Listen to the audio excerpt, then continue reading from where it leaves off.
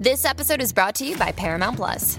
Get in, loser! Mean Girls is now streaming on Paramount Plus. Join Katy Heron as she meets the plastics in Tina Fey's new twist on the modern classic. Get ready for more of the rumors, backstabbing, and jokes you loved from the original movie with some fetch surprises. Rated PG-13. Wear pink and head to ParamountPlus.com to try it free.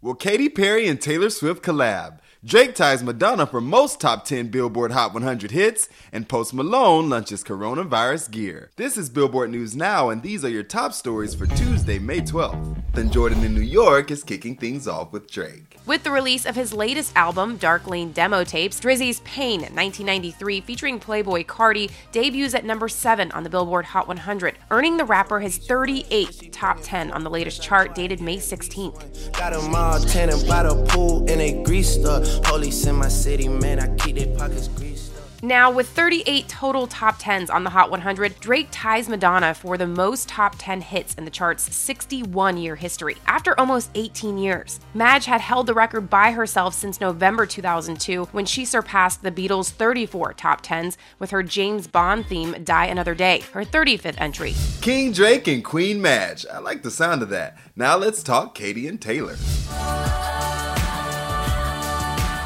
Is a collaboration between Katy Perry and Taylor Swift happening? In a new interview with Extra, Katy teased the possibility while promoting her appearance on Idol. Well, you're just going to have to tune in to Idol next week to see all rumors, true or false. I feel like she might be pulling our leg, but I can still get excited. Now Jordan's gonna finish things off with Post.